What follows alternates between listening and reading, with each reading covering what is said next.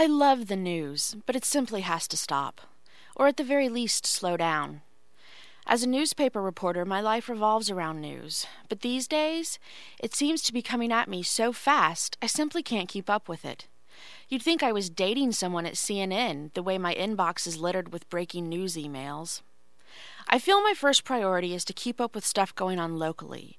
Who's on trial, how are local school ratings, what new business is opening.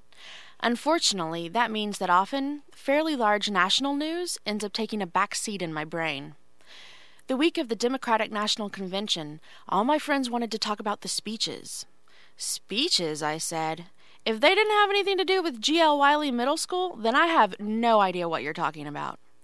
That was the week of the Wiley closure hearing, and my schedule was literally go to court, write story, sleep, repeat.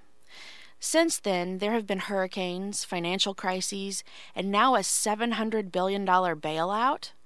A friend asked me last week if I had seen the president's speech. No, gosh, I missed it, I said.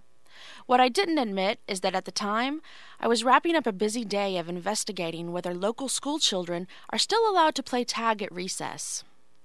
And, as if keeping up with the real news wasn't work enough, I'm behind on all the Saturday Night Live bits and Daily Show pieces as well.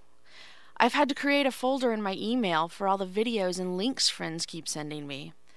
I haven't had time to check most of them out, but I do try to learn catchphrases or get the gist of some things, just to fit in. But even that can go awry. Sarah Palin's a what with lipstick? A pig? A moose? Oh, a pit bull. Oops, sorry. I think my only solution is to spend a weekend holed up with my computer, watching speeches, interviews, and YouTube clips.